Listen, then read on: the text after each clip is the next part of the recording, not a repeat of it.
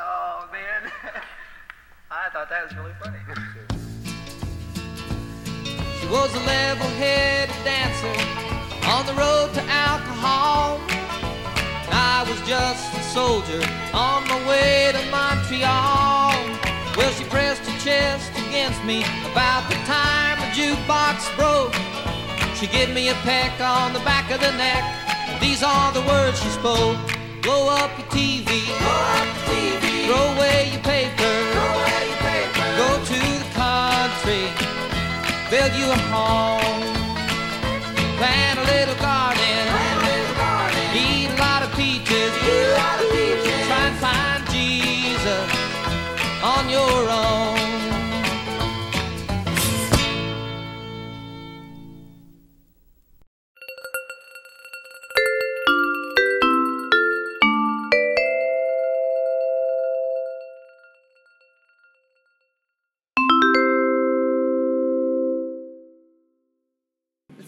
Some podcasts. It's recording already. You can yes, you can talk about whatever you want.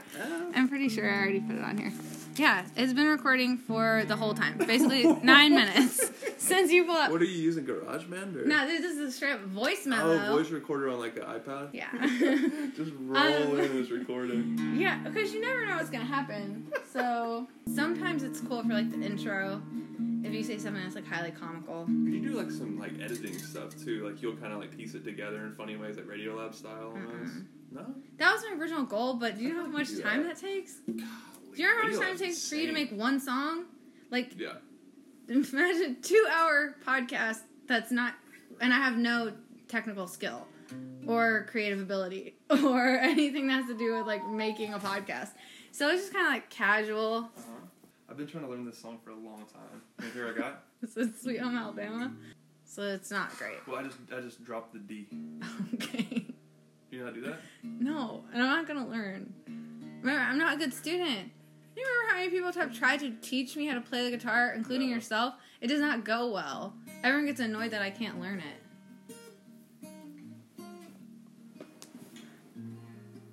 Ooh.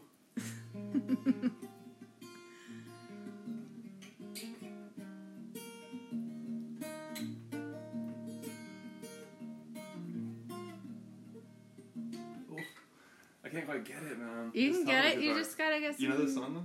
Yeah. The Fleetwood Mac. I don't know if I mean, I'm not gonna sing to it, but It's in the wrong key for that. If you have the capo, it makes it easier. But it's a tough song. I'm trying to learn for months. is there a particular reason, or you just want to? I like it. It's like Yeah. a tough song, so it's like helping me like get better. Are you trying to enter the world of like singer-songwriter now? Is that now that you live in a barn and you're carrying deers around your... It's just easy. It's like, it's too easy. All this time trying to like rid yourself of that, so it's just interesting like that you're so heavy like I know. the opposite direction. No, I love it. I'm back to the roots. It's great. They're great roots, you know? It is. It's true. No. Yeah. I do like kind of bluegrass stuff now. I even like Grateful Dead. I was gonna ask you right now. Next logical question. I was gonna ask you, what do you, when you say Grateful Dead, like, how like deep are we talking? Are you talking about casual Grateful Dead listening, or are we talking about like you've like surrendered? It's casual. It's Okay. casual. It's not everything. It's like a little American dates Beauty and stuff like that. Uh-huh. Yeah, it's pretty casual. That's but great. I do have an appreciation for it. I used to not That's sick. care for it whatsoever. I went to this church recently for this like gospel singing night. I didn't know what I was getting myself into, and there were these guys and this one like female lead singer, and they were playing like traditional bluegrass hymn style stuff, like totally acoustic with like mics set up around them. So when they would solo, they would like step up to the mic, like really old school style. Yeah. Plugged in. It was phenomenal. Yeah. It was some of the best music I've heard like in years. It was definitely the best music I've ever heard in church by Caucasian people. That's I couldn't believe that. I don't believe it was Caucasian, but I mean, if you're saying, I feel like I should take you at your word, but that's really wild. It's like that's the tradition that that we got. Because Yeah. can be so bad sometimes. I remember that was your big, like, that was kind of your biggest anti-church thing, was that you couldn't stand the music. Really? Yeah, you used to say that a lot. You're like, I couldn't go to a church because I can't stand the music. Wow, I don't remember saying that. Yeah. That's true. You used to say it a lot. That's true. Yeah.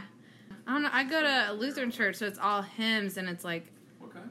Like Lutheran church. Uh-huh. It's like Diet Catholic, I guess. Okay. You never been to a Lutheran church? I've never been to one, I think. They're like, I mean, they like let all the animals in for the blessing of the animals. We have like homeless people hang out at our church all the I time. don't know animals come in. Dogs, cats. You could bring other animals. Most people don't. The St. Francis blessing of the animals. Have you heard of this? No. The St. Francis, like who the Pope took his name after, Uh-huh. and the entire order of the Franciscans is named after. He was like a wealthy dude back in the olden days, Okay. and he, responding to the word of Christ, he was like, "Oh, I'm supposed to give all this stuff away," Uh-huh. and so he went to be like a man of the earth. And I'm surprised you don't know about this, because this is yeah. So there's Richard Rohr is a really good person if you're interested. Have you got some literature for me? Literally behind me.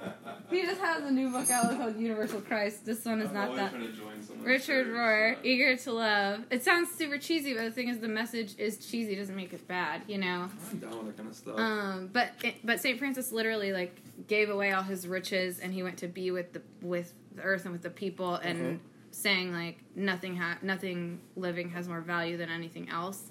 Interesting. So he was all about caring for the animals. So on St. Francis's Day, which is really only practiced, I guess, because he's a saint, in anything that responds to the Catholic order, they have like dogs and cats come to church and they bless the animals. What? Yeah. But if your cat won't come to church, you can also send a picture. Clarissa's not welcome because she's Satan, so fine. We worked through it. She's not allowed to come in. No, she's like, it's not that she is Satan. She clearly worships the Dark Lord, though, so she's not. It's just not a good it's not a good match combination. for her. No, but there's usually a lot of like golden retrievers, and they're always smiling. They're like, and they get like a sacrament and stuff. It's pretty tight. I get the little cracker. It's probably a dog treat. I'm not sure. It's like blessed dog treat. I'm not sure. It's like You go every dorky. week? I go a lot. A I would lot. not say I go every week. And they do the like peace shake thing. That's my favorite part. Where you have to go around, you have to be like, peace be with you, and also with you, peace be okay. with you, peace be Just with handshakes? you. Yeah, and No hugs. You can do hugs? You can do baby peace. That's my favorite. Okay. And the babies want to shake hands. Oh. You can do like baby high fives, but that's for Nice. peace fives. Peace. Mm-hmm. I think peace is the answer to all this. Well, that's the message. Is like you go up to any person in that room, like you don't have to know them. You don't necessarily have to engage with them after church either. Like you just go and you just give them some like genuine like Christ-like love. 2 seconds, and that's over. That's dope. I think Nice. that's sick. So, yeah. So that's it about the. Okay, that's cool. I've been to church recently in Oakland, maybe a few months ago, but I haven't found a consistent place I want to go to. But that's one of my goals when I get back is to really dive more into the spiritual life. That's the one consistent thing that I've noticed in my years of being around people is people who are genuinely happy always have some kind of spiritual something going on in their life, some kind of spiritual focus. So I can't figure out anything else that's actually produces peace in people's lives. Just the people I watch interact with on a regular basis, if they have some form of God in their life and they're actively engaging with it, they're often very happy. Or of course they go through times of darkness or whatever, but I think they consistently feel actually happy, not just drugged happiness. You know what I mean? So I'm seeking. This is a great start. I Just think so you so. I know. think so. It's beautiful. Real quick, because I want to pop back to that. I have a retort.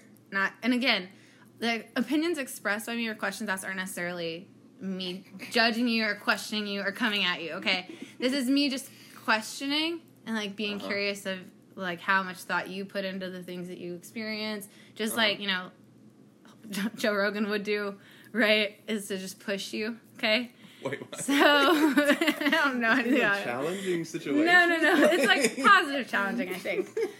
Would you like to say who you are? You can leave out last name too if you want Really? to. If you want to protect your anonymity. I can't protect myself at this point. Go ahead. My name is Brian Wilson Bramlett. Cool. I've recently changed my first name to Brian Tonio. Legally or casually? Casually. Okay. I don't tell many people. Is it because the one study abroad you did in Italy has led you to that name change? Yes, probably. Okay, great. That's No, I just think great. it's funny. I don't know. I tell people it's like my secret name, but it's obviously not secret. It's your like spirit name. Mm-hmm.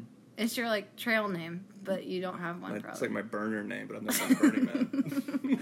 Yeah, you can get one if you hike the Appalachian Trail. Yes, totally. But I don't think you get to pick like a regular name with some added letters, though. I don't know. Yeah, it's a strange thing. It should be like leaf or tree or bark or something. That would be a better Bark. like trail name. Yeah. Bark. Brantonio works. Casual.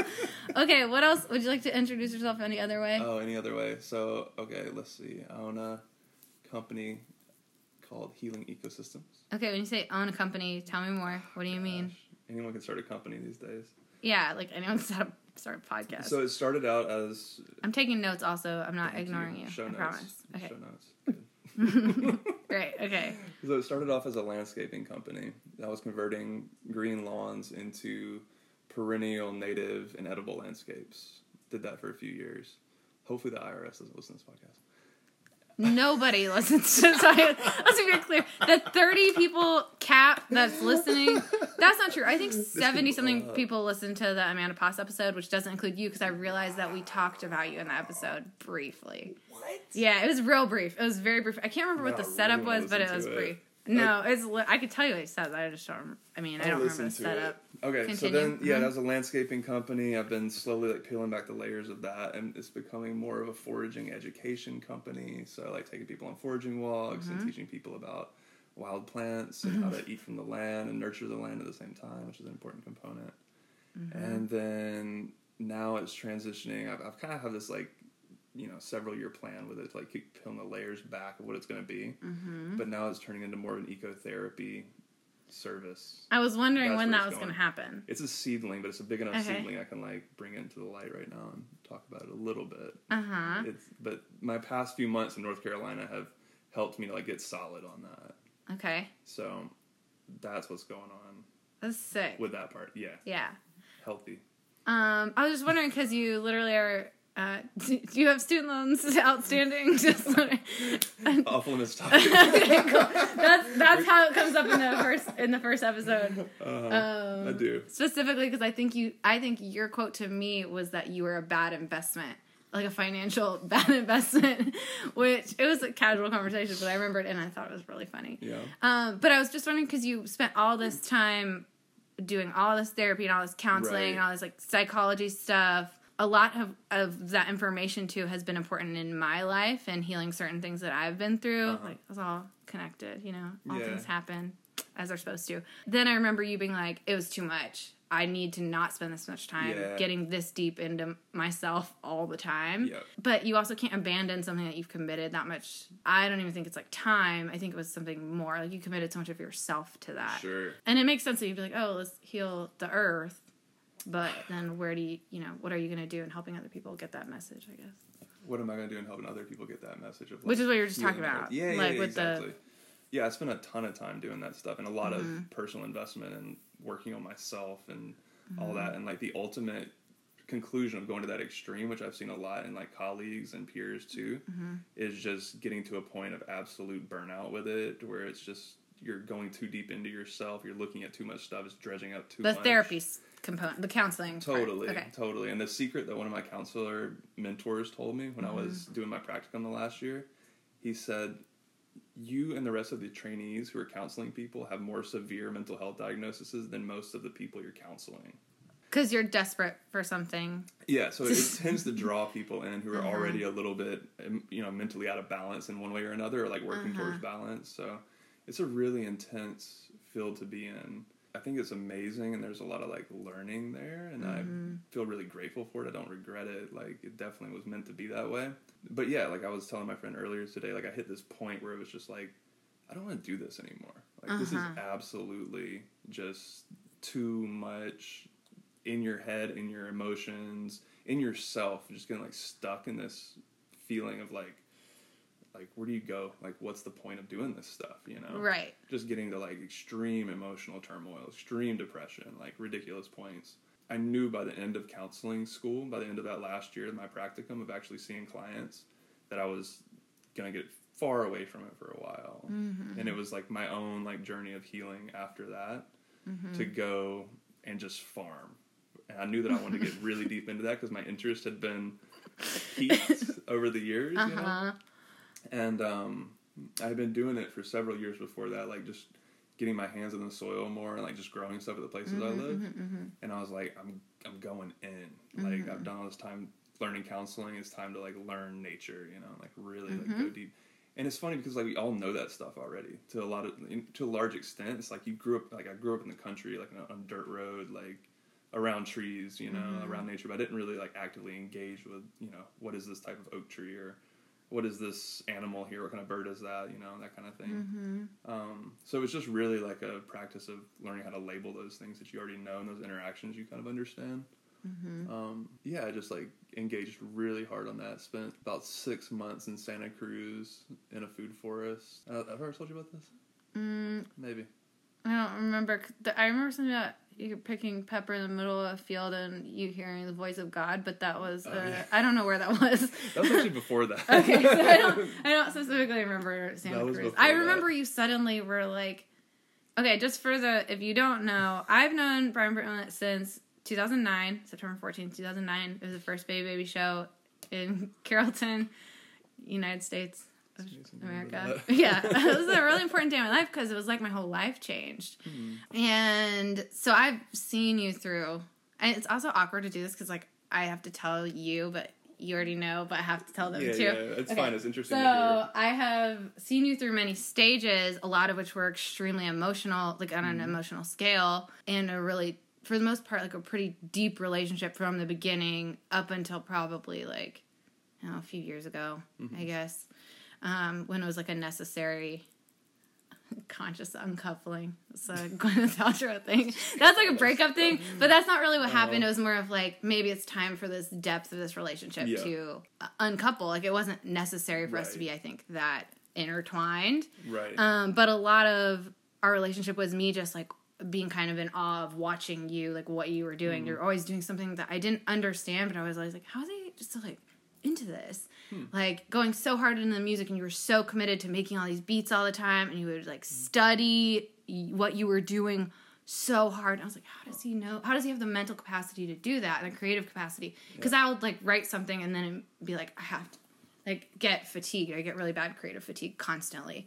You're like fed off of just keeping going in and in and in. Same thing with like delving into your emotions and studying your emotions. You like kind of kept going in and in and in, and I was like, I have to put up a hard boundary because I just couldn't. I mean, I think now looking back, I'm like, I wasn't ready to. I was processing, I think, in the probably the healthiest like amount of time for myself. Sure. But I think you were like ready to kind of like go hard, and I was like, I don't know what that would even look like to do what you were doing. So basically, I've just seen you go really hard in a lot of different directions, not in an unhealthy like spastic way, but like in a really it's really clear to see the pieces of your life, like the different stories, sort of how you've gotten here. Like it made so much sense to me. The description I gave earlier was that you've kind of become this mystic hillbilly, returning to your kind of Alabama roots that I remember you being so resistant toward. And then also there's so much of that spiritual component that I don't think you could have existed in this like foraging life without that, you know, studying spirituality. That was also a big thing, was like looking at Ram Dass and like all these my Jehovah's Witness meetings.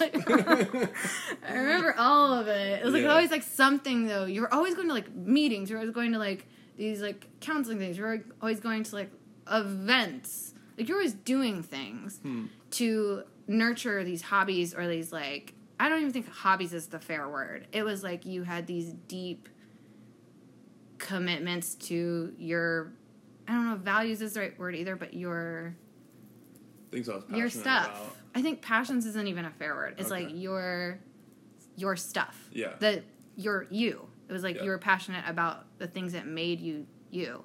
So it's just interesting to see you come as Mystic Hillbilly, because I'm like, yeah, of course. That was the most, it was like suddenly all the other things you'd done made so much sense to me. I was like, look at you. That's the there culmination. That's what it's supposed to be. But listen to Grateful Dead on a farm. I was just waiting for you to be like, Hey, you know what? American Beauty really slaps. This whole album. It does slap. It does slap.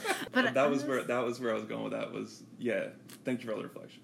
Mm-hmm. That's good to hear. The 6 months in Santa Cruz, that was like transformational too. But yeah, just like going hard into it. Mm-hmm. I think that's what you're speaking to. Mm-hmm. Like, and that's a good reflection. But I guess the thing with the farming and the foraging and permaculture and all that is like realizing that I feel like I'm at a point where this is going to be something I do my whole life.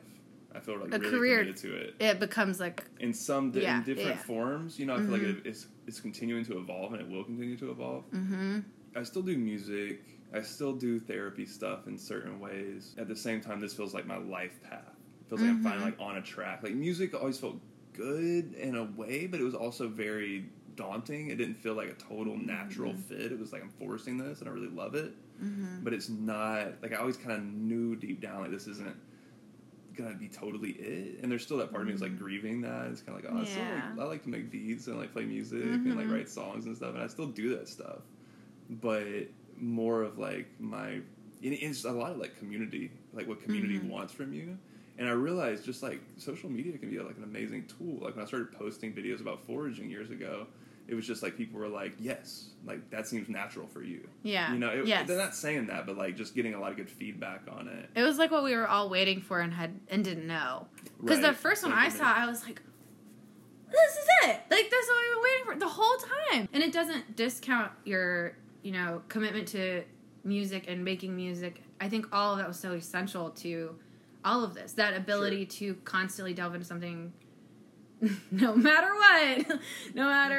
what. But I think with this being able to recognize that people are saying yes to this is right. Yeah. And that's the bigger thing. Yeah. Okay, back to your question. So that's what I feel like the community wants from me. It was kind of that question of like, well, what, how do you bring this to people, this ecotherapy thing, and bring it to the whole? I think that was kind of the root of the question. But so what I realized through like psychotherapy and working with the earth is that they're really the same thing. Sure. All this like going into ourselves and trying to figure out this and that and pull it apart is like valuable and it's good, but it doesn't mean anything if it's not like connected with community. And the community doesn't mean anything unless it's connected with the earth and is connected with like healing the lands around us. And there's like this great Native American quote I heard recently that said, we see plants and animals, et cetera, the natural world as being our relatives, not our resources. So it's like this idea of like reconnecting with like these natural things around us that are like our relatives, like coming back home to being like these oak trees that, have held me my entire life around me. Like now I actually know their names and I understand their like acorn mass cycles and just like coming into a deep relationship with these things that are extremely like that are totally integral to our survival, that like it's so easy to forget about because we're disconnected from it, or for the most part we're disconnected from it, but we're trying to like get reconnected. A lot of us are like that stuff. That's where the real like healing happens, and that's been my healing because I've done so much self work and from like psychedelics to like hours of therapy to all kinds of therapying other people, doing therapy practices on myself, which I still do. But the number one thing that's the most healing for me is just going out and working with the land. Period. And so I want to bring that to more people in a conscious way. And then I have a podcast I need to recommend to you because this girl looks like you. Her name is Happy Alice. That's weird because my name's Alice. Okay. And she has blonde hair. She looks similar to you, but she's British. How do you know it's not me? But I don't know anymore. Now that you know what I look like as a 30-year-old. Are you 30? Yeah, dude. Goodness you don't know? Gracious. No, I didn't realize I probably that. should. I hope none of my kids hear this because they don't know how old I am. Yeah, they should. It's my favorite part. They probably think you're younger than that. You betcha. They're like 22. Yeah, no. like you strategically bleep out the word 30. I might. We'll see. I don't think they'll find it because none of them care enough about other people yet. Like maybe in like 6 years they'll go looking for like their 9th grade teacher, but they're not looking right now. This could blow up like years down the line. Yeah. Though, And I'm like, she was 30 all along. It won't matter. They literally won't care. That's so funny. Yeah. It's crazy you're 30. I know. But yeah, Happy Alice had a great show about ecotherapy, and that's what got me onto her podcast. It's the only one I've listened to, but she's worth checking out. I think you would like her her spirited, sunshiny vibe. Yeah, she's good. But a lot of people are doing it already, where just getting people out in nature, doing like horticultural therapy is another term for it. Just getting people like gardening and really getting people in community with one another. So, you know, you're just hanging out, watering stuff and talking and chatting, and a lot of people just need to get out of the house and kind of get out of their own head. And there's so many proven benefits to working with soil for depression. Like, there's bacteria in the soil called Mycobacterium vaccae that are just as effective at relieving depression as Prozac in like clinical side-by-side studies, if not more effective. There's massive dopamine rush that you get from picking fruit, which comes from hunter-gatherer wiring, where, you know, it felt good to pick fruit. So people would, you know, it is a feedback loop in your brain to make you feel good to pick fruit. So if you go out and pick a bunch of fruit, you kind of get high from doing it. Yeah, plus there's sugar. Yeah. That gets you psyched. You can get psyched. It's healthy sugar. Yeah. Kind of. I mean, it's exciting, though, because you pick something and you're like, it's not gross. You know, like, because a lot of other stuff you have to, like, you're talking about acorns, you do so much work to get, not in a negative way, you just have to do a lot more work versus, like, a lot of fruit. You can just yoink it and it's so good to go. Rewarding. You can do that with a lot of vegetables, too, but they don't have sugar. That's the good. I hardly ever buy fruit from the store anymore. Like, I refuse to, because it sucks. In comparison, if you've ever had real fruit from a tree, it's absolutely bonkers how different it is. An orange from the store is a whack job compared to an orange from a tree in California. And there's tons of studies to show that too. They show like street fruit is not only safe for you, because a lot of people are like, oh, it's grown on the street, it's bad for you. You know, it's like there's pollutants and all this, and cars and poop and dog pee or something. Right. It's like, yeah, wash it off. But the insides of it, they've like tested this in multiple studies from like Boston to England, and they found that it's always been safe, contaminant free. It's like micro amounts of any kind of heavy metal or anything, which is like naturally found in a lot of fruit anyways, and found in foods, and you actually need it, like leads and stuff, but there's not in excess. But not only is it not contaminated, but it's actually like higher in most nutrients. Like almost all micronutrients is higher in, which we don't get enough of for the most part in our diets, than any store-bought fruit that they've tested it beside. And then when you taste it, you know it. Like when you have that orange from the tree, it's like, whoa, like that's tastes how it's supposed to taste. It doesn't taste like it's just pumped full of water to like get it really fat and juicy and look a certain way. It's like, that's real food right there. So all this to say, like, this is how the foraging kind of ties in. It's not only ecotherapy, like getting people to feel good, but it's also like, look at our base level, just like eating and lifestyle choices. And have you heard of biohacking? No. You gotta look into biohacking if you're podcasting. What is biohacking? It might be an extremely male thing. I don't know. It sounds like a sciencey. I mean, not science, like robot stuff. It's basically the practice. I might butcher this, but just human optimization through figuring out how to optimize our biology. Anything from turning off your lights at night so you're not getting exposure to like blue lights before you go to bed, so your melatonin's repressed, to like taking like crazy different supplements to, you know, enhance testosterone and all these different, you know, parts of your body or whatever. So it ranges, but people are like really into biohacking now, like freezing your body for like cryotherapy. That's a form of biohacking, which seems like so counterintuitive. I don't know much about that one, but I've been doing cryotherapy, I feel like, for the past 3 months, living in this barn. Is this freezing? Outside of Asheville, North Carolina. Because the past couple of weeks it got really cold. But you just wake up in the morning, you're freaking freezing. Yeah. I'm like, cryotherapy. Maybe you're getting healthier. Thermogenesis. You don't know. I have two questions related to this. Okay, so number one is, when you talk about, also I don't know if you noticed over the last several years my southern accent has developed. Are you impressed? A little bit. Can you hear it? I can't really tell that much, but I can kudos. I'm really excited. I'm getting one too, so so I don't hear it as much. Real recognize real. That's right. When you're saying, okay, you're doing like, what are the various names you gave the permaculture therapy? I call it ecotherapy. It's kind of an umbrella. Do you practice like classic, like I said earlier, like CBT, DBT, like any of those actual skills when you're out foraging? Or is it like, let's just talk to each other? Or is it like, let's check in on our stuck points? Are you like talking about these like things? Or yeah, that's a great point. And that's what I wrote my thesis for grad school about. It was like gardening therapy at that point. Was what I was calling it. Yeah, I mean, to be 100% about it, I've done a few years of it with one child client for the past 3 or 4 years. Outside of that, I've done very little practice. So it's just I'm waxing philosophical when I'm talking about it. And that's why I said it's a little seedling that I'm bringing out into the light, because I'm about to go in on like getting some clients and kind of seeing what it feels like to actually do it. Yeah. So it's just one of those things that you talk about something for so many years. It's like, all right, time to pull the trigger, and certain like life events have led to that. Yeah, I mean, working with that kid client, I can speak from that experience. Sure. At first, I wanted to, like talk to him. What's going on with you? How are things with the family? This and that. And it's just that visceral, like, no. Yeah, leave me alone. From him. Yeah, like, let's throw this ball around. Right. So, and that's the other thing with therapy. You can't go too much into details, but I can speak to this stuff because there's not a whole lot of content to it, which is great. Most of our therapy turned into chopping wood. Sick. Yeah. Yeah. It was like chopping wood, sick. Eating food at the farm, throwing football. That kind of thing. Like things that like an 11-year-old boy loves. And I've heard him when he was like maybe 8 or 9. Wow, so it was like 2 to 3 years.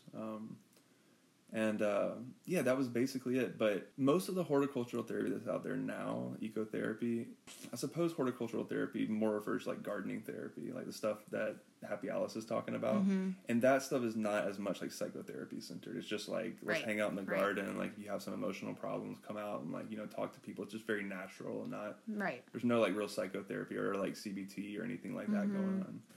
Then there's people in the Bay Area who are doing like more like deep ecotherapy, who are really trained as like somatic therapists, and then have an interest in bringing that to the natural world. So that's happening. I know some of those people, and I've done some of those like walks with them and engaged with them in certain ways.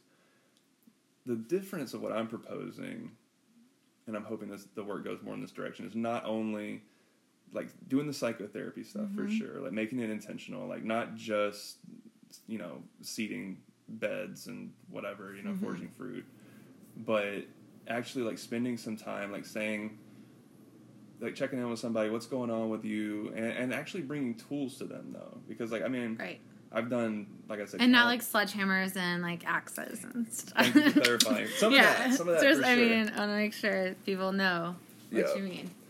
This thing's recording. Yeah, it's recording. I was like, wait, this is a great combo. So I was just thinking, I have to just periodically check because I'm hyper paranoid all the time. For sure. Good practice. You know. Yeah, so it's not like necessarily sledgehammers and axes, but it could be. But yeah, like psychotherapy tools. Right. Because the one thing that kind of bugged me about therapy was just kind of the open-endedness of it. I think there's a time and a place for like just sitting with somebody and talking, and like that's good and that works for some people at certain times in their life. And there's always been this drive of wanting something a little more structured for me. Totes. Like, because I just know for myself, like, I have certain practices that I do to work on my mental health, but it's like depending on what the day is calling for. Is my energy low? Am I feeling depressed? Then I'll do something like bioenergetics, like where I'm doing like stretching and like deep breathing and like moving my body and trying to like kind of pump my energy up. Or am I super anxious and like thinking a lot about the future and things just feel overwhelming, Right. And then it's something like CBT, like doing really simple writing exercises, amazing, and like massive amounts of scientific literature about that stuff and how much it helps. And like absolutely, like all I do is I'll literally get a piece of paper out, write down every negative thought that I can come up with for like a full page, basically. And challenge it. You have to challenge yourself. Yeah, pretty much. But I don't do that typical one where you like write out like this is a overgeneralization or like label it, because there's that form of it too, where there's like a 3-column technique. Oh yeah, I don't think. Which is good too, but it's a little too much having to think and learn it and like look back on it. So I just do like writing the negatives, flip it over, write the positives, and like the positives start to naturally come as I'm writing down the negatives. And by the end of that, I just like feel way lighter. So knowing like myself and the blueprint of like what works for me, just imagining being able to like talk to people, kind of see what's going on for them, seeing what their symptoms are, what they're wanting to work on as well. Like doing the deep listening, like the reflective listening and whatnot, but then being like, okay, well, it sounds like doing some writing would be good, or it sounds like doing some kind of movement would be good, or it sounds like, maybe just like moving some little bit of the mulch would be good for you. Like a prescription. Yeah. Yeah. That's what I'm thinking. Yeah, like prescription. something like that. So being intentional like that. But then the third element, which I think is the important piece that's left out of the conversation a lot, is the idea of earth care, like getting out of ourselves, not just to work on ourselves, but like actually leave something physical behind that feels good. Like it was so nice to leave that farm today and see like this big trench that I had dug and see like all these poles that I had driven into the ground and all these plants that I had planted and this greenhouse that we had covered and the barn that I had like totally revamped and landscaped, and just seeing an actual product of your work, you know, being able to see something and work with your hands. And then I mean, like, it's no secret, like, the earth is in, like, dire straits in a lot of ways, like, with, you know, just carbon emissions and climate change and all this. Like, it's getting to the point where, like, people are really starting to wake up to it and think about it and, like, not sweep it under the rug. And it's, like, it's crazy to me that we kind of go on, like, life as usual, and I do, too. But then you have, like, events, like, in the Bay Area, like, where it freaking, like, burned last year, and there was just, like, the Bay Area was covered in smoke. Like, you literally couldn't walk outside. Like, it was ridiculous. So it's kind of like we can't keep wiping this stuff under the rug. And then the other aspect is, like, we have enough people to, like, fix this stuff. It's just that our focus is really on totally other things. So the focus really has to start shifting, and, like, it's trippy to me listening to these guys talk about biohacking and stuff, and, like, I'm just amazed that, like, the strongest men of our generation, of, like, in our world now, are, like just hungry to do challenging things, to, like, you know, immerse themselves in cold water and do Ironman triathlons and do all this stuff. And it's like, cool, that's great, but let's plant a bunch of trees together. Like, we want, because we have that drive in us to, like, be, like, militaristic and be, like, almost in a little tribe and do things that are challenging together. That's, like, good, like, male bonding. But, you know, it gets generated into people, like, going to war and, like, being in the military and stuff like that. Like, I heard this guy, Paul Chek, who's a really interesting character, talking about how he thinks the military should become, like people who bring peace around the world and, like, help plant trees and, like, do, like, environmental restoration and whatnot. And I was like, that's the move right there. And people are doing that stuff. There's eco-restoration camps in California now where they're getting, like, you know, bunches and bunches of people together to, like, you know, fix up places that have been burned, or kind of help to, like, do preemptive cleanup things before there's huge fuel loads on the ground, so that, like, the whole state burns when fire breaks out. Because fire is an inevitable part of that, of the world in California. You can't prevent fire. There's no way. It's been doing it for hundreds of thousands of years. So that's a lot.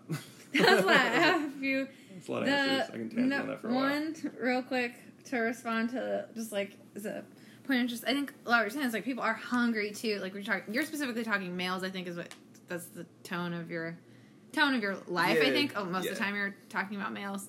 So most of the time, not like a sexual way. I mean, just, like, a lot of times your observations are related to your observations around guys. Like, you don't tend to make as many observations about women or females in general. I'm just noticing that as we're talking. I was like, wow, he has literally not mentioned women, and not in a negative way. It's just, like, something. I mean, I'm just like, wow, I guess that's weird that I'd not noticed that. But something you said is that sort of, like, I think a lot of the, like, Jonathan's not these, you know, as ultra runners, right? So they, like, run all over these mountains and stuff. And I think that sort of desire to be in nature are also, those are sort of the same dudes who want to be, like, close to what you're doing. Like, again, Jonathan's really loves to, like, garden and he made that, like, hydroponic garden and all this. He loves to be with the earth. But I think a lot of that same drive that you're talking about, that also gets people a lot of money, and it gets people a lot of status, and it gets people the military stuff, all those things. I think all of that is true, and that I think it's sort of about finding other pathways. And then what if you can't reach those dudes, like the dudes who have no interest in that? So, like, what is the pathway there? I'm not asking you. I'm just, like, throwing it out there for people to tell. Like, what do you do? Like, are you going to change the military yourself? Like, how is this going to happen? And then my other question, or my other comment. This is a bigger question. Okay. So we're when you're talking about all this, again, so I'm in a, I don't know if you know this, I'm in a group therapy every other week. I know that. I go to it's been for like 2 and some change years. Really? Uh-huh. That's amazing. I love group therapy. At this point now we're like reaching, we've kind of gotten here before, and then we all get like chicken out about talking about trauma. We get chickened out and we're like, let's go start over from another like worksheet. I wonder what that's about. It's hard, maybe just not the right time. Like, Right. because she's not going to push us in a place that's not, Right. and we all agree on things together. Like, if we all were like, you know what, let's just make him do it, that wouldn't be, it's not going to be as like helpful. Sure. But a lot of the things that you're talking about is like, I'm wondering about the trauma of the earth. Like when you're talking about all this stuff like eco-care and stuff, the earth has been through a lot of trauma, same thing with a person, a lot of trauma can create later on something really positive, right? Or something really negative, something really dark, or something that seems like better. So do you have an approach to like the earth's trauma, the things that we have put it through? Her through? I don't know. Yeah. Like Let's bring the feminine is in. there is there an approach to that? Is that a consideration? Are we like, That's a really good question. I mean, even if it's not our fault, Yeah. isn't it something that we can do something about like we would with a human? Like it's not the other people in my group's fault that I have trauma. Right. But we we're all still care connected. for each other. We cry about each other's trauma. We get really serious about each other's like worst days more than, Sure. you know, we always go in there, we're like, it's not that, I'm sorry, it's not that important. Everyone's like, stares at you, like has so much compassion and empathy for you that you're like, oh, maybe I should show that for myself. I feel like that's... Right. Here's my what that makes me think of. The earth has a lot of trauma. We have a lot of trauma. We see ourselves being parasitic on the earth. And the other thing that you said of like, it's not our fault. Like, yeah, it's true. It's not like necessarily directly our fault. Like we're born into a system, but we're all like consuming in such a way. We're sitting in a whether condo. it be consciousness or not, that we are constantly extracting from the earth in such a way that we are like technically like parasitic, right? Oh yeah. In a lot of ways. And people see humans as being inherently parasitic. And so there's like this self-hatred that we've developed in ourselves. A lot of people where it's like humans are terrible. We're an invasive species and we're bad for the earth and this and that. And it's like, how deep and like wounding is that for the psyche to be thinking that on some level, you know, like so many people express that. Yeah, and it's just like, true. it's in the collective.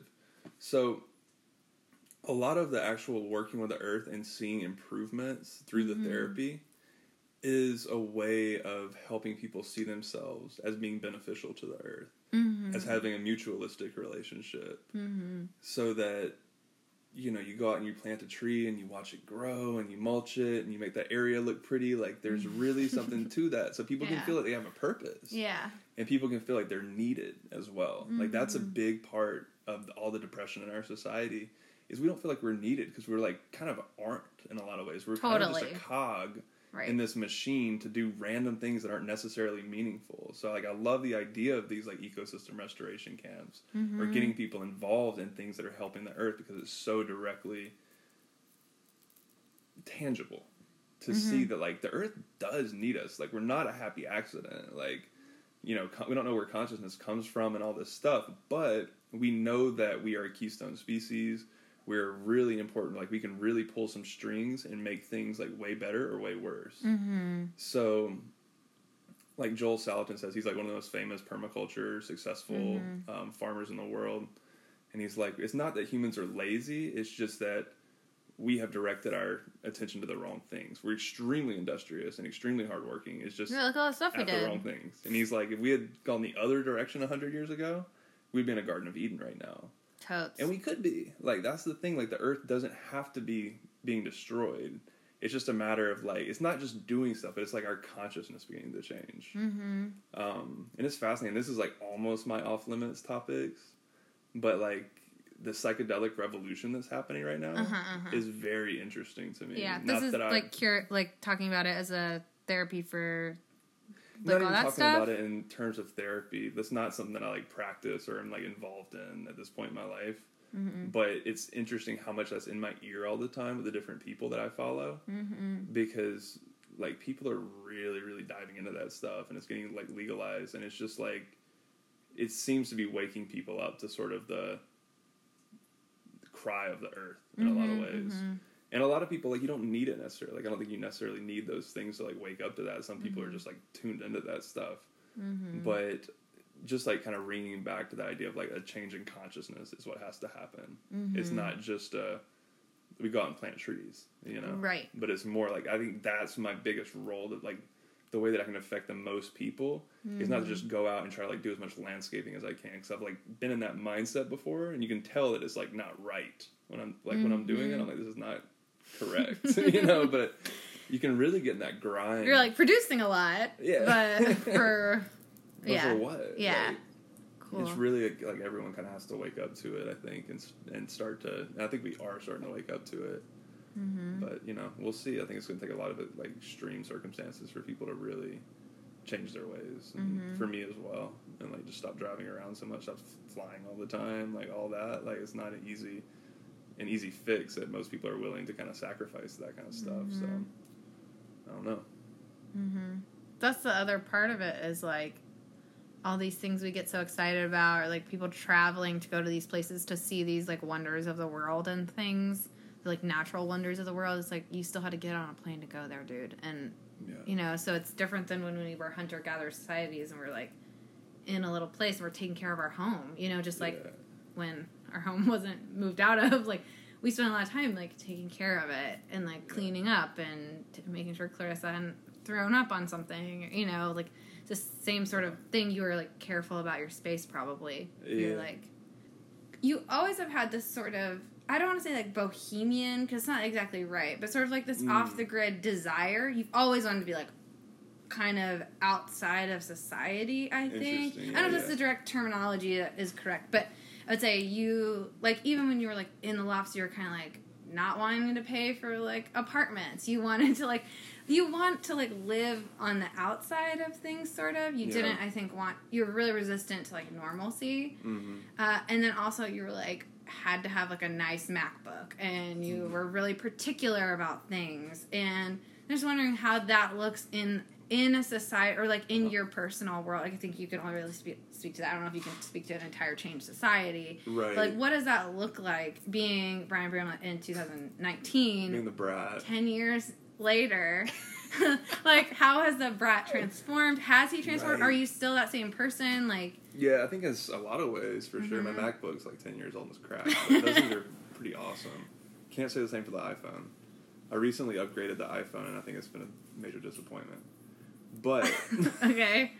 Anyways, I think some of those things are really necessary, and like I don't want to unplug myself so much that I can't sort of relate to people and like reach out, you know? Right. And like it's a really great tool for being able to connect with a lot of people. So I think it's like sometimes the permaculture world can go this other extreme where it's just totally off grid, like let's not be a part of the social media thing or anything like that. And like that's good for some people. I've been like sort of raised on that stuff, so it's sort of important to me. But I think you're asking more about sort of lifestyle. I mean, choices. I think that's a part of it, though. Yeah. Yeah. What I'll say is like, I'm definitely addicted to technology in a lot of ways, and I really recognize that the past 3 months because I've been living in a barn. I have little to no cell phone reception out there. You're freezing. I'm freezing a lot of times, or really, really hot. Right. Are you in a valley? This needs more clarification. Are you in a valley? In a mountain. In a mountain. On a mountain at about 2,500 feet. Okay. So it's beautiful, beautiful. Like it's God's country up there. Absolutely incredible. Satan's country here. So. Yeah, it's a different. My nervous system's about to be in a whole different situation, especially going to California. But the thing that I've noted is like just living simply like that. It's so hard to get to in a way, but it's what feels the best. It absolutely feels so good to go to bed at night and be like cold or whatever, but you know, I have blankets. I'm not really that cold, but to like have complete darkness around you. Yeah, like that is something that I think we take for granted a lot. That's become my pet peeve. It's like I hate all the lights on at night. Like this is absolutely ridiculous. How many lights are constantly on, like in the city? Yeah. It's just like you cannot it's so hard to black out your room. Yeah. I go like great lengths when I'm in Berkeley to black out my room now. Because it's like extremely important for actually getting deep sleep and having restorative, healthy sleep. Are you gonna put in your address so people can send you fan mail or? I'll draw the line there. Okay. Straight digital. Okay. Sorry, keep going. At Healing Ecosystems on Instagram. You can send me a Brian DM. No, not my personal.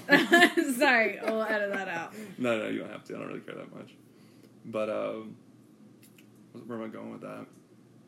I mean, technology, your relationship to darkness. Yeah, just being able to like be out in a barn and have like total darkness other than like stars or like a bright full moon. Mm-hmm. That is the move right there. Mm-hmm. And like, you can hardly pay for that kind of stuff. Like it's so good. It's so good. Like that free natural living is like amazing. Like drinking water out of the tap and not thinking about having to filter it.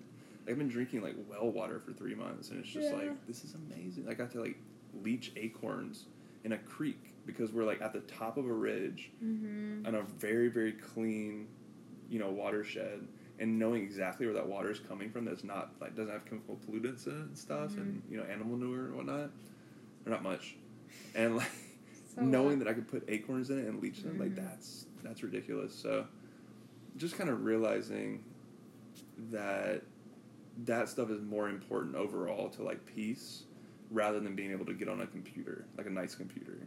And I'm still like, working that balance in my life of like needing to use a computer, like quote unquote needing, but like working that into my regimen and realizing like when you have a good baseline of feeling nice and healthy and then you spend a lot of time on the computer, it's like amazing how much, and I feel like I'm like isolate so much audience, like what I'm talking about, because not everyone has this, but a lot of people feel this way.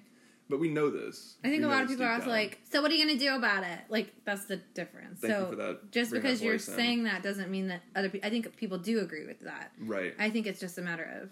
Yeah. We can't all move to a mountain, so what do you suggest we do? That's a really good thing to contemplate, and I think you all know the answer. Run away?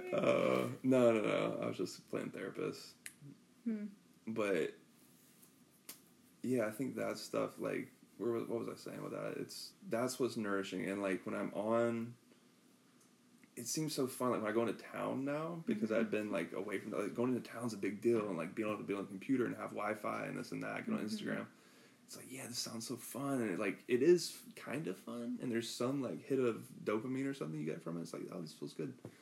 But it's not really. I heard this term recently. It's called simulacra. It's like the idea of like a simulation of like something that seems like it's going to be nice, but when you actually do it or engage with it, like it's like vapid. It's like eating like refined sugar. It feels good for a minute and you feel like shit. Yeah, it doesn't really serve you. It doesn't really serve you, right? Right. So I feel like it's just kind of like waking up to that more for me. I guess that's my process right now. It's just realizing like, yeah, like there's certain things I do quote unquote need to do on the computer. And I can do those things, but like spending a ton of time on Instagram or Facebook and, doing these different things that aren't like actually serving me, like maybe reducing that, just like taking small steps for our mental health, for things that like we know, like I know better than to spend a lot of time doing it because it just brings my vibe down. So, yeah, that's where I'm at with that. And that's great. I don't know. I love that. I think it is. A lot of people, the 30 people listening, would probably be like, and I mean, not myself included, because I think if I really wanted, if I was willing to do it, I think it's different. I think, because that sounds like a great life to me. Like, even moving to the suburbs, the thing that I like the best is that when you look up at the sky, you see the stars. I'm like, thank God. Clutch. It's so important to me. Because living here is the thing that's so hard is the lights are always, it's great because we walked Publix. You walked to 7 different grocery stores from here. Not exaggerating. 7UNDA, Whole Foods, Trader Joe's, Kroger, now Publix, and then there's another one. I don't know. Yeah. But it's great, and I don't need 7 grocery stores. Like, for what? To do what? To get what? It doesn't make sense. And also the community guard, you could also walk there. But that's the best one, but it's not going to have 5 million organic bananas, which is what Jonathan eats every day. Like, it's just not gonna... 500 bananas a day? Probably, like, 6 bananas a day. There's a whole diet where people just eat 30 bananas a day. That would be probably... If Jonathan said that's his new diet, I would not be surprised. Okay, He's cool. like, I'm vegan. Oh, now I'm just on bananas. I was like, yeah. sure. Just mono meals. So there, for me, the living in the city is... Like, anytime I tell somebody, I'm like, oh, we're moving to Lawrenceville. They're like, why? And I'm like, I can't do this. I can't live in this. It makes me feel crazy. Y'all are right in the middle of it, too. Y'all, like, and right this off is the the interstate. best. I mean, this is the best possible spot in Atlanta because it's so nice because you can walk everywhere. Jonathan runs Stone Mountain. Like, it's really, it's the best possible place to live, I think, in the city. Uh-huh. And that doesn't mean I feel, like, good about it. Like, living here is hard. Past that, like, don't even live anywhere where they can walk around the city. They're, like, still 20 minutes out. Yeah. Even though they're inside the perimeter. Yeah. It's like, There's something amazing about being able to walk around the city.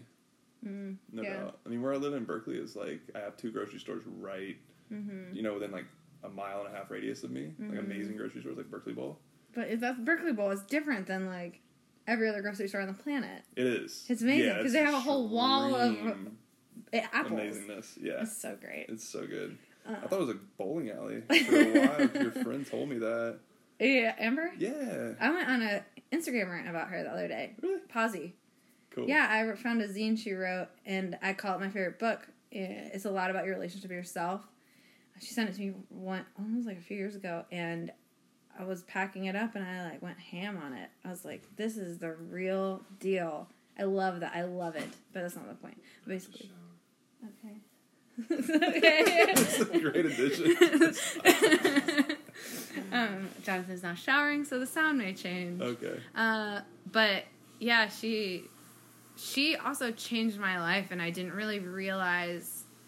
It's one of those things where so much of what she has said and so many of our encounters has slowly spoken to me at like different parts of my life when I wasn't expecting to hear her. You know, it's like we're moving, and I'm having all these things of like really glad we're getting out of here, but I'm also like, I mean, I have some other off limit topics that I'm like feeling around this situation too. Just the idea of moving is a lot. And being a cool square, moving to the suburbs. And then I saw this thing that's like, take the rubble or like build a life on the rubble of your past or something. Like all the things that you've just burned and like been like, screw it. Like just build your life on that. If that's what you have, build your life on it. But not in a negative way, in like a beautiful way. Yeah. But so anyway, it's not really related. But thanks, Amber, for like Shout outs to Amber. Shout outs to Amber always. More shout outs for sure. Yeah. Do you have more things related to that? I think, what we were talking about with like living in the city and like convenience of grocery stores and stuff. It's not worth it to me, but that's fine. Yeah, and that's the thing. It's like it's a checks and balances, you know, weighing what you want in life kind of a thing. Because living out in the country, it was like I met a lot of people around Asheville, made some friends, met some amazing communities, and it was so hard to actually connect and do things with people. Right. Because everything was an hour drive. Right. It's like, I want to go to my friend's house and kick it, hour drive, you know, each way. So it's just like it's a 2-hour commitment. Yeah. I mean, there's some beauty to city living. It can be optimized, I think, because like people being crowded in one place is actually good for the earth. Yeah, rather that's than not a everyone bad being thing. spread out, taking up a bunch of space, like all needing to dig a well, all needing power and electricity and all this stuff. So there is an actual meaning to it. Like it's actually good in a lot of ways, but there's ways of optimizing it. I've been listening to this cat named Mark Lakeman who talks a lot about like city repair and like re-city You name dropped planning. like 6 people. Shout I think outs. it's actually 4, but Shout outs. maybe Show more. notes. Put them in the show notes. Yeah. Mark Lakeman's dope. I've been listening to him on some podcasts. I've seen him at a festival talk as well, and just talking about like how to kind of one thing like re-indigenize ourselves. And I think that's the mindset shift that's accessible to all of us. Yeah. When we're talking about like getting on planes to travel places and this and that, like so many of us, including myself, are like rootless. You know, like we don't have a sense of place and a sense of like being somewhere because we're always like, I'm moving, and I'm doing it like a lot myself, you know, and even really like thinking seriously about like I'm going to relocate to Asheville, and I'm not sure exactly when, but I want to, and it kind of creates this like, well, screw where I'm living right now, you know, for this amount of time, like oh, the roof's falling in, or like the garden's in disrepair, the landscaping looks terrible. It doesn't matter. I'm gonna be gone in 6 months, so whatever, just kind of like leave it. But the re-indigenizing mindset is to pretend, to act as if you're going to live there forever, to act as if your relatives are going to depend on that later on, as if your children are going to inherit whatever you leave there, right? So shout outs to Robin Wall Kimmerer, Braiding Sweetgrass. You would like this book. It's quite good. There's also an audiobook to it. Okay.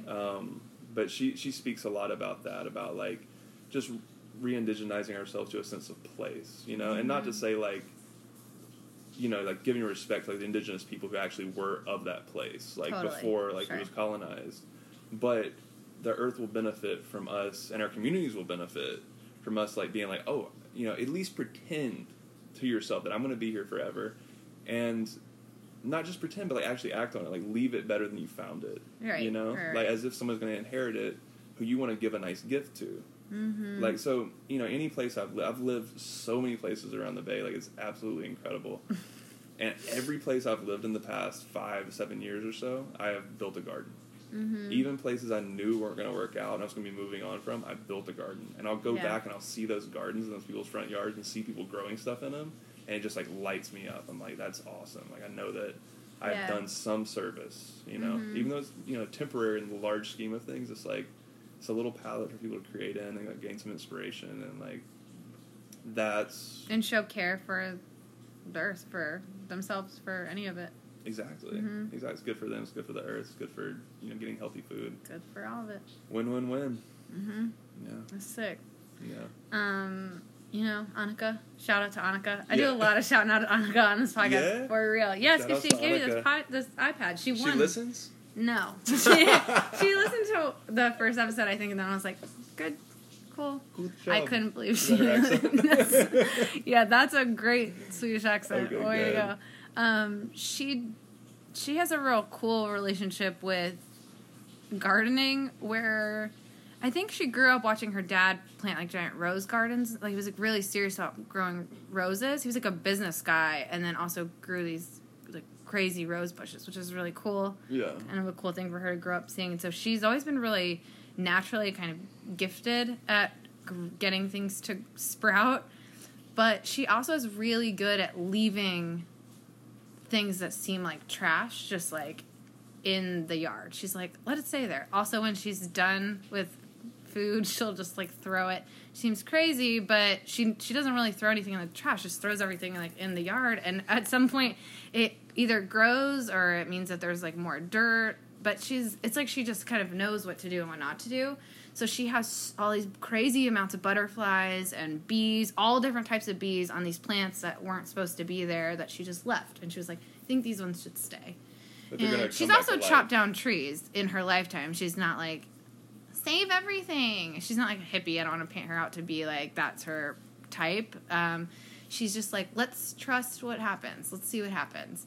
And she just attracts all these pollinators and like little rabbits. And more of a hands-off approach almost. Yeah, but she's aware of what. Yeah, she's definitely aware, and she pays a lot of attention. Yeah, really light tending. And she's like, oh, I harvested some of these seeds. I was like, I didn't even know you knew how to do that. She grew these like 15-foot sunflowers just by letting them kind of be and making sure that they had what they needed to like get there. It was pretty sick. That's awesome. She didn't even try.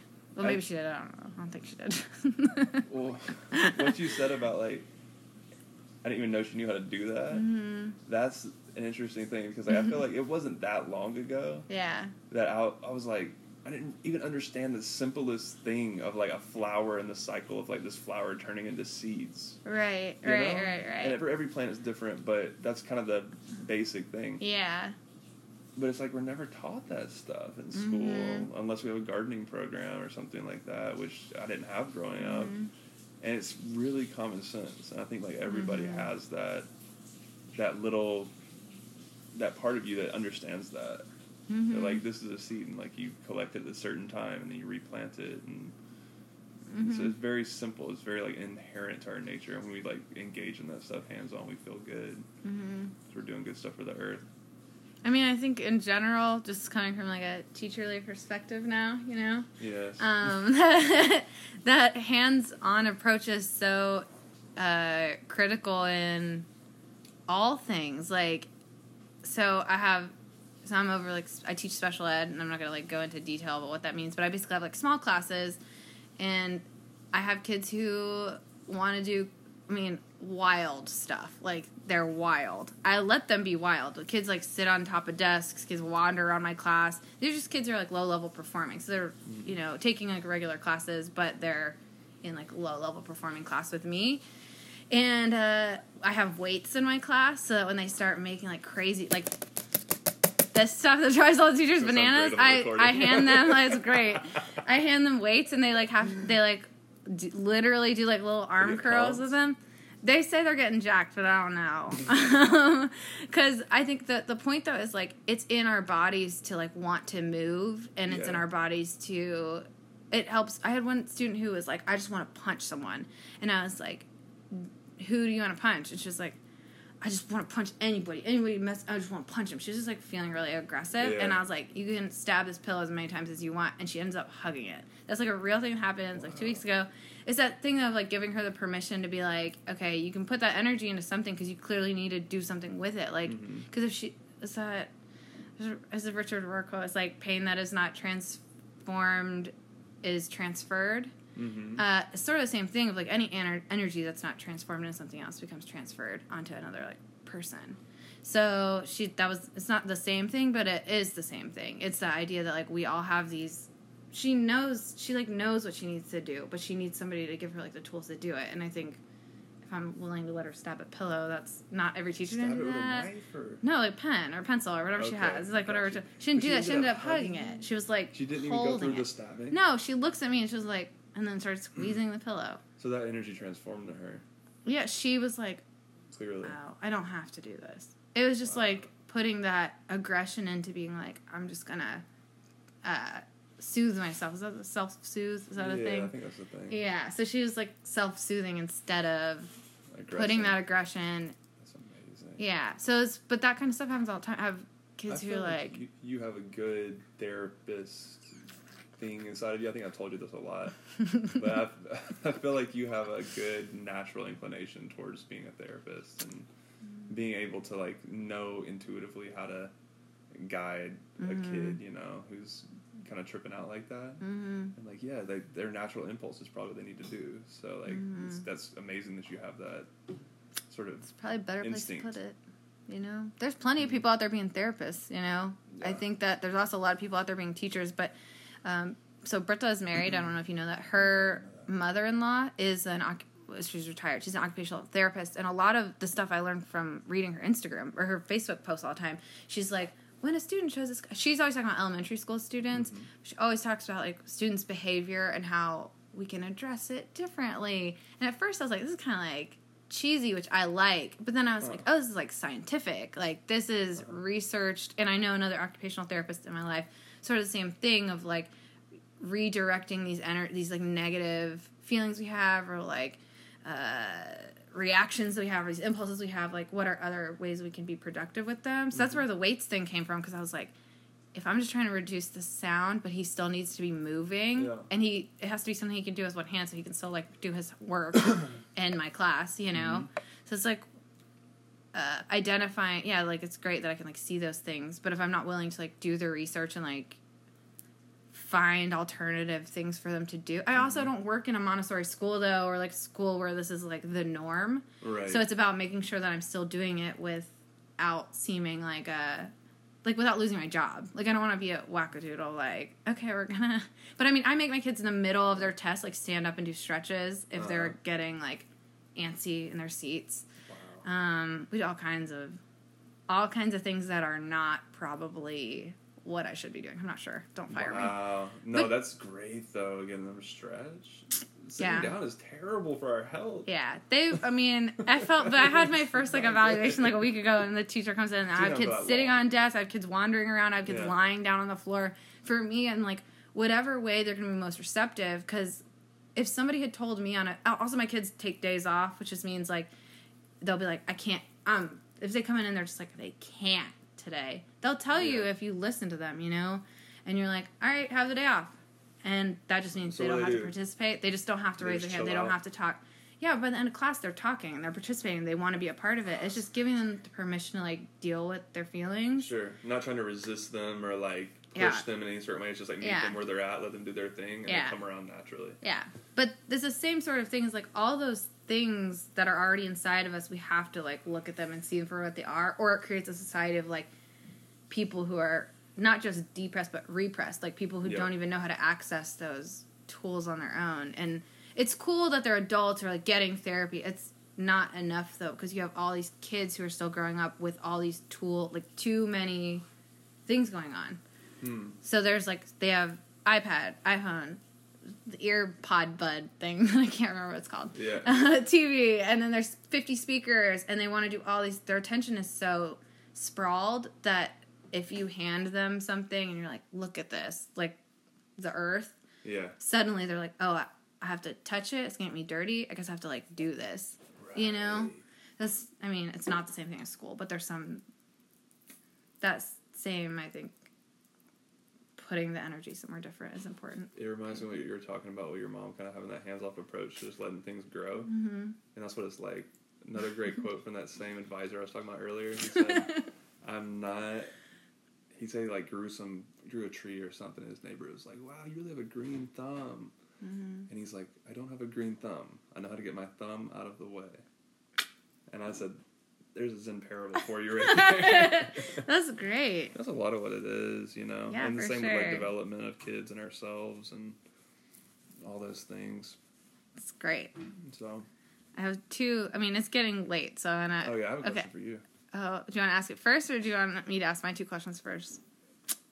You ask your question first. Okay. And I'll bring this back at the end, This. so I won't forget. Okay, so the first one is just a note about fishing. It just says, let's talk about it. That was what and I I was gonna also ask you put about. Jesus in, because that was my source of inspiration for wanting to learn how to fish. Not kidding. Really? Be a God. fisher of men, right? No, the thing about if you teach, I don't even know if it's a Jesus thing, but I associate it to fish with if you teach a man to fish, he'll be fed for life or whatever. Right. I don't even know That's what the not Jesus. What is your experience of fishing? Okay. You told me that you went fishing a Yeah. couple of years ago and you learned how to fish. So this is that. First of all, I'm going to say I understand that Alabama has a storied history. It is an Yeah. incredibly complex state with a lot of complex people in it. I will say this because I didn't understand anything about Alabama before I went there to, like, I didn't know anything good came out of Alabama except for the story of Forrest Gump and the few people I knew from there, Brian Breland, Amanda Poss, like the few people that Yeah. and even that was like, no, none of you had anything nice to say about Alabama. You spent most of the time I've known you trashing Alabama. Really? Yes. God. Yeah, hardcore, like, anti, I can't accept that I'm from this dumb place. That's like the Wow. attitude. And I'm not saying that's how you feel now. I think we have some forgiveness also. But a lot of it is Jonathan's grandparents have a house that they built, that Jonathan helped build as a little kid, on Orange Beach, on the bayou in Orange Beach, Alabama, which is at the very bottom of Alabama next to Florida. We went down there one time and we drove all, like, through Mobile and then all the way down by, and I couldn't believe how freaking lush it was. It's one of the most It was- biodiverse places in the country. It You get was- some funny reactions in California telling people I'm from Alabama. People outright laugh, just start laughing at me. I'm like, that's kind of rude. Right. Well, and a lot of it too is Jonathan would then say, like, yeah, Alabama or Mobile has a high, I don't know, something about the rain compared to Seattle, second rainiest city in America or something. What is it, Jonathan? It's second to Seattle. Second rainiest city in America. Yeah, most Yeah, rainfall. Radius. The rainiest. I had never been there, never done any of this stuff, and Jonathan grew up, like, he doesn't fish now because he's vegan, but at the time, he was like, oh, you've never been fishing before? But we went down to Orange Beach, and I learned how to fish, and the feeling of, like, waiting Uh-huh. and then catching it, Wow. and then being like, I mean, we didn't What'd you cook catch? it and eat it. I don't know, croaker, and what, Mostly. they're little hard-headed- guys. Hard-headed catfish.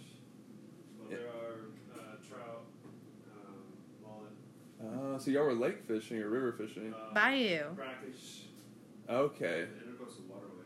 Yeah. So it's like where the ocean and the rivers kind of meet. Yeah. Well, that's the salt one. Yeah, dolphins. Okay. And shrimp. And we went shrimping. Literally, it was so great. We did eat shrimp that we caught, but That's not. incredible. But we'd use the shrimp to catch the fish. So it was like a whole, and it was just an interesting experience in patience and Oh yeah, it's really a rush. trying to be like, okay, really trying to pay attention to the water and where things are happening Right, and the conditions that Yeah. create that little place where a fish might be. You got to think Yeah. like the fish, the depth. yeah, of it's how, real. How deep and to fish. the how- temperature. The temperature, Yeah. huge. Light, everything. The full moon where fish come out. They get more active. It's an insane hobby. It's so cool. Yeah. So you it's ate the cool. shrimp though? Yeah, but I never caught a big fish, but I don't care. It was still really cool. That's what's up. Yeah. But they have a lot of people. John's grandparents' neighbor catches fish, and we did eat one of his fish. Nice. Yeah. It was a red snapper or something. Snapper? Maybe. Was it Pompano? Pompano. That's what it was. Pompano. Might have been Pompano. He got off the Huh. off the balls. Yeah. Cool. It's cool. Was it good? Yeah. It's really good. That was great. Yeah, he is a good fisherman, though, that guy. Yeah. He is a big boat, though, I think. And, Yeah. like, expensive equipment. He's got bass boat, but he's got really. He's got good stuff, though. Yeah. It's amazing what a sport it is. Yeah. I really didn't realize that. It's just like throw a lure in the water and you catch something on a hook and bring it on. What's the deal? But it's amazing the amount of like different variables and factors that go into it. Mm-hmm. I've fished more in the past month than I'd fished in my entire life up until then. It's wild. It's really wild. Mm-hmm. But I actually started catching stuff finally in like the most unlikely place in this like really fast flowing river that's like super shallow. Mm-hmm. But you'd find like that one little gully behind a rock. And I had this one spot that I'd go to, and I went there the first time like on a full moon. It was like dark, and I was like baiting up in the dark. I can like barely see what I was doing. I had to give up. I was just like, "Fuck it, this is gonna work," you know. Mm-hmm. Had no idea, and then I started like throwing in with the worms, and I was just getting bites and bites and bites and bites. Mm-hmm. I pulled out this like beautiful trout eventually. Wow. It was so cool. And then yeah, you gotta kill it. So that was like kind of gnarly, and you don't have to kill it, but I wanted to eat it, so I killed Yeah, it. that and makes I sense. Took it home and figured out how to gut it, and ate it the next day, and it was like it's freaking phenomenal. Yeah. It's freaking phenomenal. But yeah, fishing is the bomb. Yeah. Like, I got addicted to it for a while. Mm-hmm. Like, I would do it almost every day. I was just like, and then it got to the point I was like never catching anything. Because like it seemed like right at the fall equinox, I was like so like green to fishing, but it seemed like right at the fall equinox, it kind of like drastically fell off. That's how much they were biting. We got a little cooler, days got shorter. Yeah. Yeah, it's just amazing. It was like I get a few bites here and there, but like nothing too much. But I caught this like 4 or 5 pound sucker fish, a white sucker fish, and I thought it was. I mean, like I thought it was a trout when I first caught it, and I like just took it home and I was like, yeah, I got this big trout. The lady I was living with was like, this is not a trout. Dude. Like, look at his face and his colors. I'm like, oh. You figure out it was a sucker fish and it was edible, and I cooked it up and ate it after a few days, and it was like the most amazing fried fish. Oh my god, it was so good. But should I talk about my deer experience? Just now, this is epic, dude. Yeah. Okay, yeah. No, let's frame this Frame is this. true. Foraging. So this includes like fruits. You have like tools that you use to forage fruits in Berkeley and around the Bay Area, right? And then you do like mushroom foraging, and then now is it roadkill foraging? Roadkill. I also do a lot of like acorn foraging right now. Acorn foraging. Or acorns, nuts, chestnuts, hazelnuts. It's like nut season right now. So Nut it's like black season. walnuts, Go nuts. white walnuts, all the things. But and then roadkill. I had been forage. wanting to harvest a deer for a long time because I enjoy eating meat, particularly like red meat, and I've wanted to like get into eating some venison, which I've gotten to do recently. But someone like gave me some venison burgers in North Carolina. But anyways, These are like ones that they had harvested. Yeah.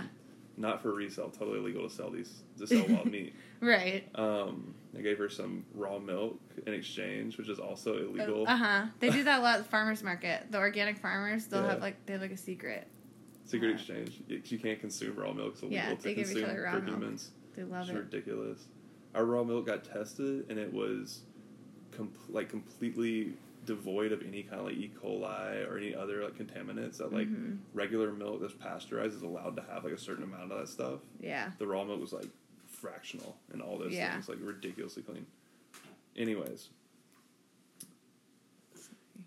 Yeah, I'd been wanting to harvest a deer for a while, and I'd like tried it a couple of times and failed. And I was driving down the road like 2 hours ago, and it was funny because I saw this deer crossing sign, one of those yellow signs, and it stuck out in my head. Just wait here. Yeah.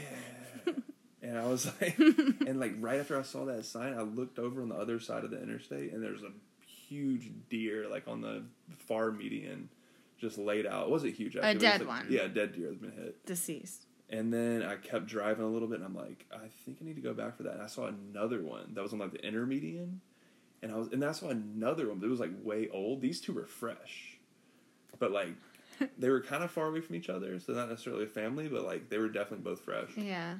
So I hit a Yui on the interstate, drove past the one that was in the middle because I knew it was going to be too sketchy to like drag across, Right. and too sketchy to harvest right there on the interstate.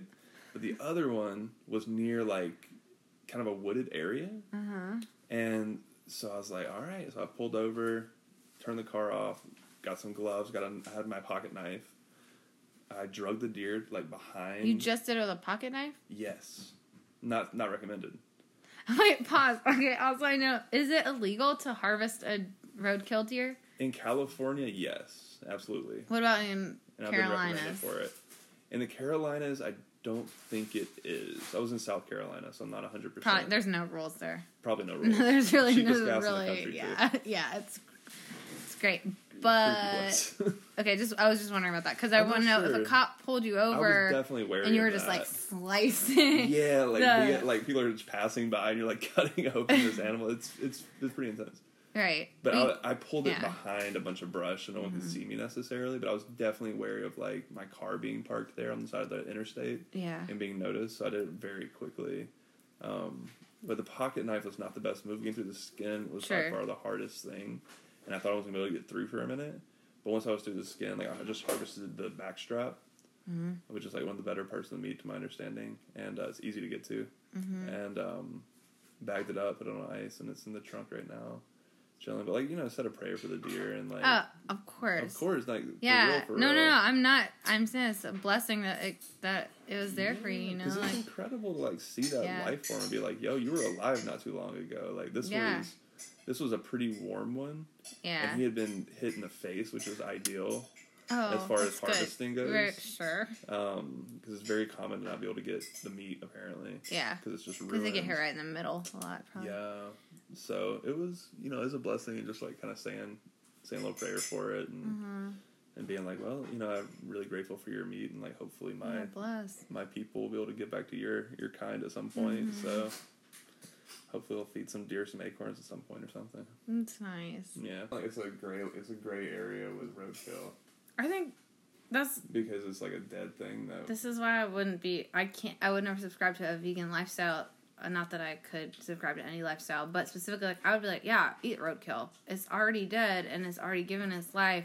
If It is our fault that it's dead, probably. But some systemic way. yeah, but it already happened, and that's part of it. Was like living in California, meeting this like farmer. I did like a photo shoot or something with one of the girls from Just Strolls, and went to this farm, and the guy was like, oh yeah, these are my chickens, and they'll only give eggs for about 3 years, and one day we'll kill them. Well, you know, and I was like, you're gonna eat them? And he was like, yeah, of course. And he was like, they've given so much to us, and I can only, you know, they'll continue to give to us, and we'll continue to give to their. I would rather, you know where they're going, and they're gonna be with us. And I was like, oh, like, but I knew I worked for an organic farmer, just like selling produce at a farmer's market on random Saturdays. Shout out to Rogers Greens and Roots Organic Farm. Yeah, she's baller. She's like the coolest person on the planet. Not kidding. She's straight up amazing. But I worked with her every now and then, and I learned a lot from this, like the way just the people at the market, how they communicate and how they talk and all the things they're talking about. But I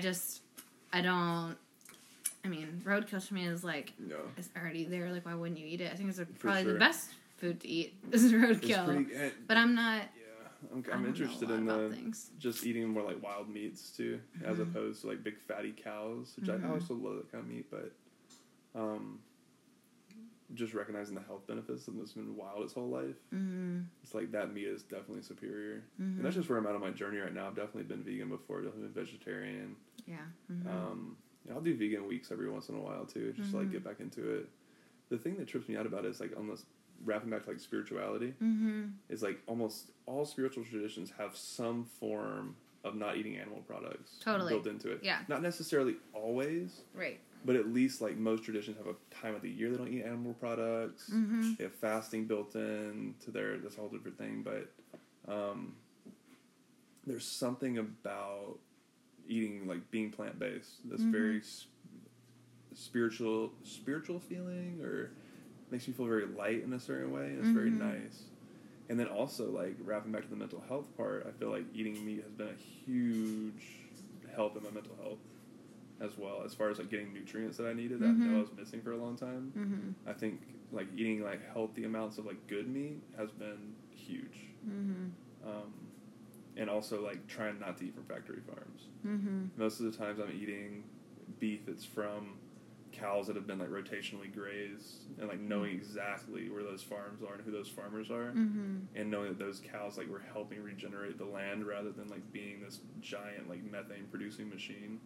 They're actually, like, helpful to the earth, and they had their one bad day where they died. But it's a big, like, ethical thing, because it's, like, it's trippy. They wouldn't exist unless they were there to be eaten. Their lives are, like, created for the sake of that. And they would die in nature, too. They're not going to live forever. Like, something would come and, like, viciously kill them. They would die of disease or starvation or whatever it is. But, yeah, it's a tricky thing. There's not a black and white answer to it. That's great.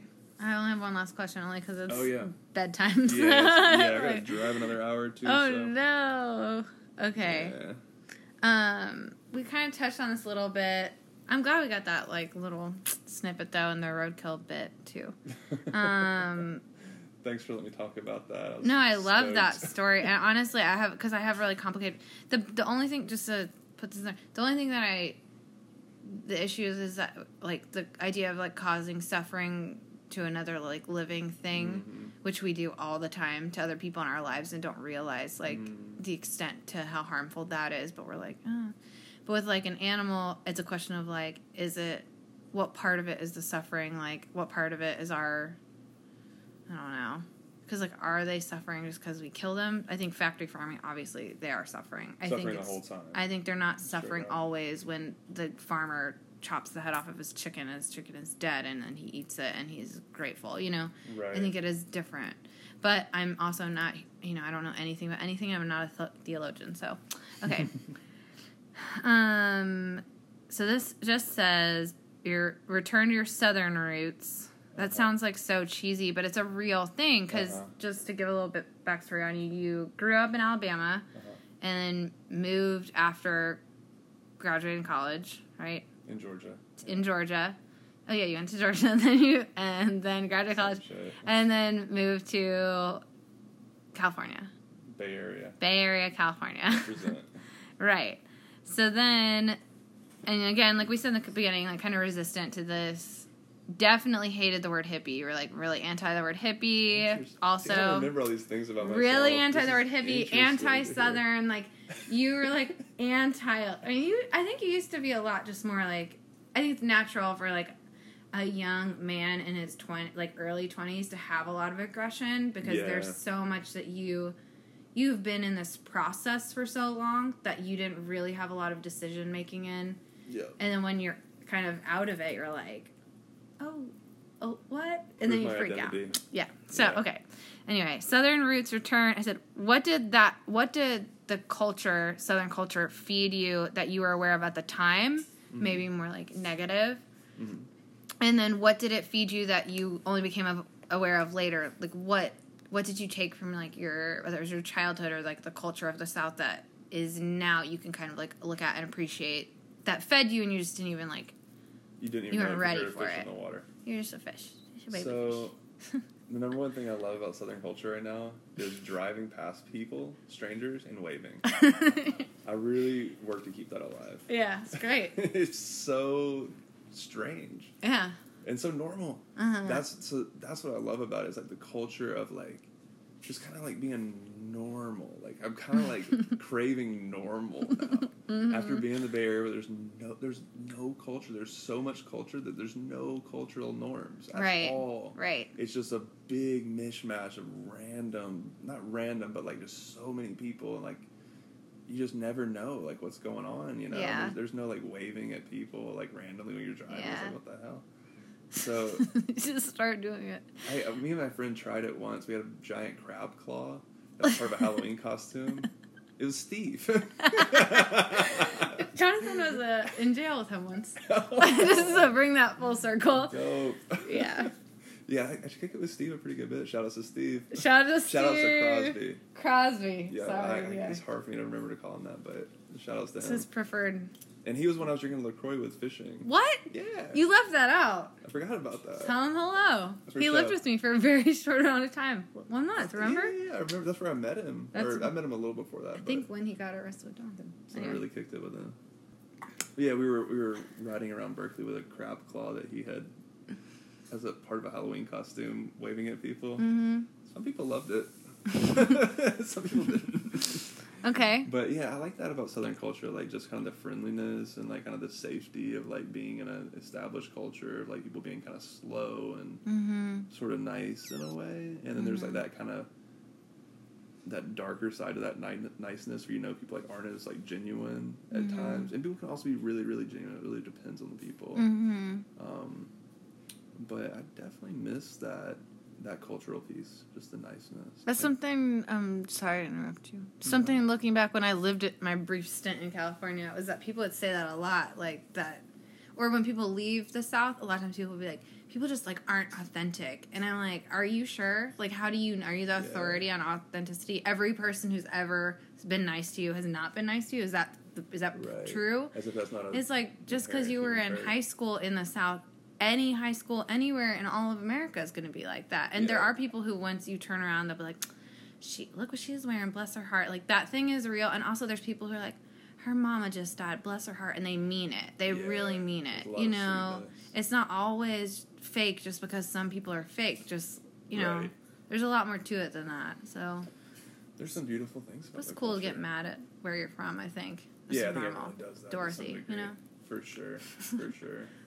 What was the other part of that question? Um, what was bad about it, or What wasn't like bad or good? It's more of like, what did the culture feed you that you were aware of at the time, like that you were really resistant toward, basically, and then now that you're like an adult, looking back, being like, I had the freedom to run around, or yeah, being you know. being connected with nature, kind of like taking that for granted. I think, and not having. I just remembered when you it's like a bullet and you and Ben were in the woods or something, and you like. Yeah, you're We're talking try- about me and my little brother. Yeah, we're sorry, like, I just we weren't in the woods. remembered. We were in his room, Oh, okay. and we smashed a shotgun shell with a hammer. Yeah. Because I had this harebrained idea of wanting to extract the gunpowder to probably make a bomb or something, which would be really questionable, taken out of context. But we were little kids, and we smashed that shotgun shell, and it exploded in our faces. Luckily, in the other direction, towards the carpet, leaving this like massive stain in the carpet of like where the bullets went out. But yeah, that was crazy. It's not part of my question. It was just, I just remembered it. It was funny. That's a good one. Yeah, what I the guess culture feed you, basically. I guess like the amazing part of just coming back and being like in the forest like all the time, pretty much. Mm-hmm. When I'm like actually back in Alabama, it's like so beautiful to me. Like my freaking soul like lights up just in like even just seeing like a YouTube video of like Alabama sometimes when I'm in California, and I'm like, whoa, like the color of those trees, like it does something to me. It's really amazing. So yeah, that's one thing it feeds me. And just like family, you know, like family's here, and there's something. It's amazing to kind of come back to the roots. I'm definitely a very rebellious person, and I've always been very almost contrary to like whatever's going on. Almost. So it's like Almost. yeah, like I moved to Okay. California and I became like a Bible thumping farmer. Like, what the hell? Right. This is great. You know, so I don't know. Took a little while though, because Took a little while. again, that rebellion is definitely contrary. Again, like you like to live on the fringes, or like it was always there, just waiting to. You had to come to it on your own, just like Dorothy. You basically are Dorothy. From the Wizard of Oz. Yeah, that's her entire thing. She literally says it was in her backyard all along. She just didn't.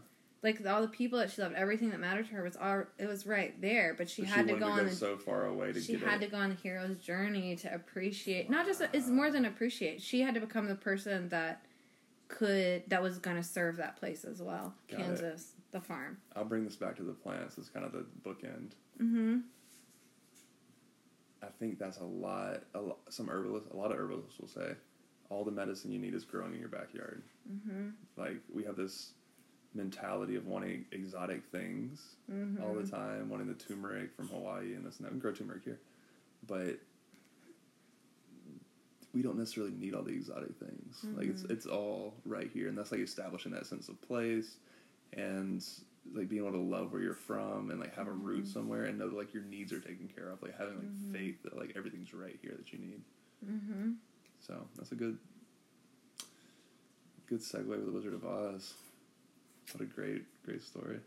Do you have any other last minute random shout outs? Any people you want to name drop? Any books that you didn't mention yet? Snap. I say shout out to Matt Sherling just casually, just in case. You should shout to Matt Shirley in every podcast. I've mentioned it probably like 3 of the 6 that have happened. This would be number 7. Shouts to Matt Shirley. 7 is holy number. I always think about Matt when I highlight the number 7. Not kidding. Always, because he always says 7's a holy number. He always said that. I don't I even saw know him what in it LA means. a few months ago. Or course. last December. Of course. Yeah, it's dope. Love him. Shout outs to the people I was just living with in Asheville. That was amazing. And yeah, shout outs to all those communities in Asheville. They're all like really great. I'm trying to think of some resources to shout out though. Back to Eden is an amazing documentary if you want to see some inspiring stuff about permaculture that I really like, that also ties in some like obscure Christian concepts. Is that on Back the to internet? Eden's on YouTube. Yeah, that definitely was like Jonathan a would big probably love it. inspiration. Back to Eden. Yeah, I got to visit that guy's farm in Washington a few years ago, and it was freaking phenomenal. Joel Salatin, I love to listen to about permaculture and life and farming and all that stuff. And yeah, I gave out my Instagram, healingecosystem.com. Just in Really case we missed important. it the other 2 times. I said it 2 Third times. time's the charm. I have a horrible memory. No, it's good. It's, I need this lion's mane yeah, you need to. supplementation. That's the biggest change in Jonathan's life for the last 6 months. What? Getting into mushrooms. Really? Yeah, eating them. He took him a long time, especially as a vegan. You would think he'd be eating mushrooms this whole time, but Right. What's this go got to? him on that tip. I don't know. You mean in general, like type of mushroom? Yeah. We only really buy the ones that are at the farmer's market. So Shiitakes. yeah, and then there's some.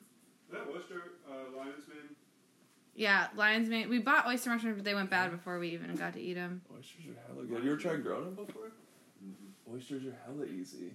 We could do You that. should do it. Yeah, grab them, like put them in coffee grounds. Yeah. Freaking Ooh. cash crop. So We'll sell fun. them to our neighbors illegally. Once you get like way more than you need, though, You can, you yeah. have to eat like a pound. Dry them out, freaking powder 'em. We have a, what's it called? Dehydrator. Y'all do? I got it from her birthday. Shoot, a good July present. 1st. Dang. It's a broken cancer, though. He doesn't work. Huh? He never cries. Literally not once. That's what's up. Good. He just keeps it all contained. Yes. Dude, I think my emotions are broken too. I said goodbye to that family today, and I thought I was gonna like bawl my eyes out. I didn't cry at all. Like, it was weird. I wasn't like holding it back either. Yeah, it'll come. Yeah, it will. Yeah. Everything comes in time. Yeah. Deal with our stuff. That's some wise words of wisdom for you. Any other like goodbye things you need to say? No, just thanks for having me on. Okay, yeah, that was great. Love it. Okay, bye. Bye-bye. That's usually, what do I usually say? You have a Oh, tagline? call your mom or someone else's mom. If you don't have a mom, you can call mine. Okay, bye. This is yours? Yeah, but I don't think it is in tune. Actually, it is. Is It's perfectly in tune. not me. I said, you must know the answer. She said, no, but I'll give it a try. And to this day, we've been living our way. Here is the reason why. We blew up the TV, threw away the paper, went to the country, built us a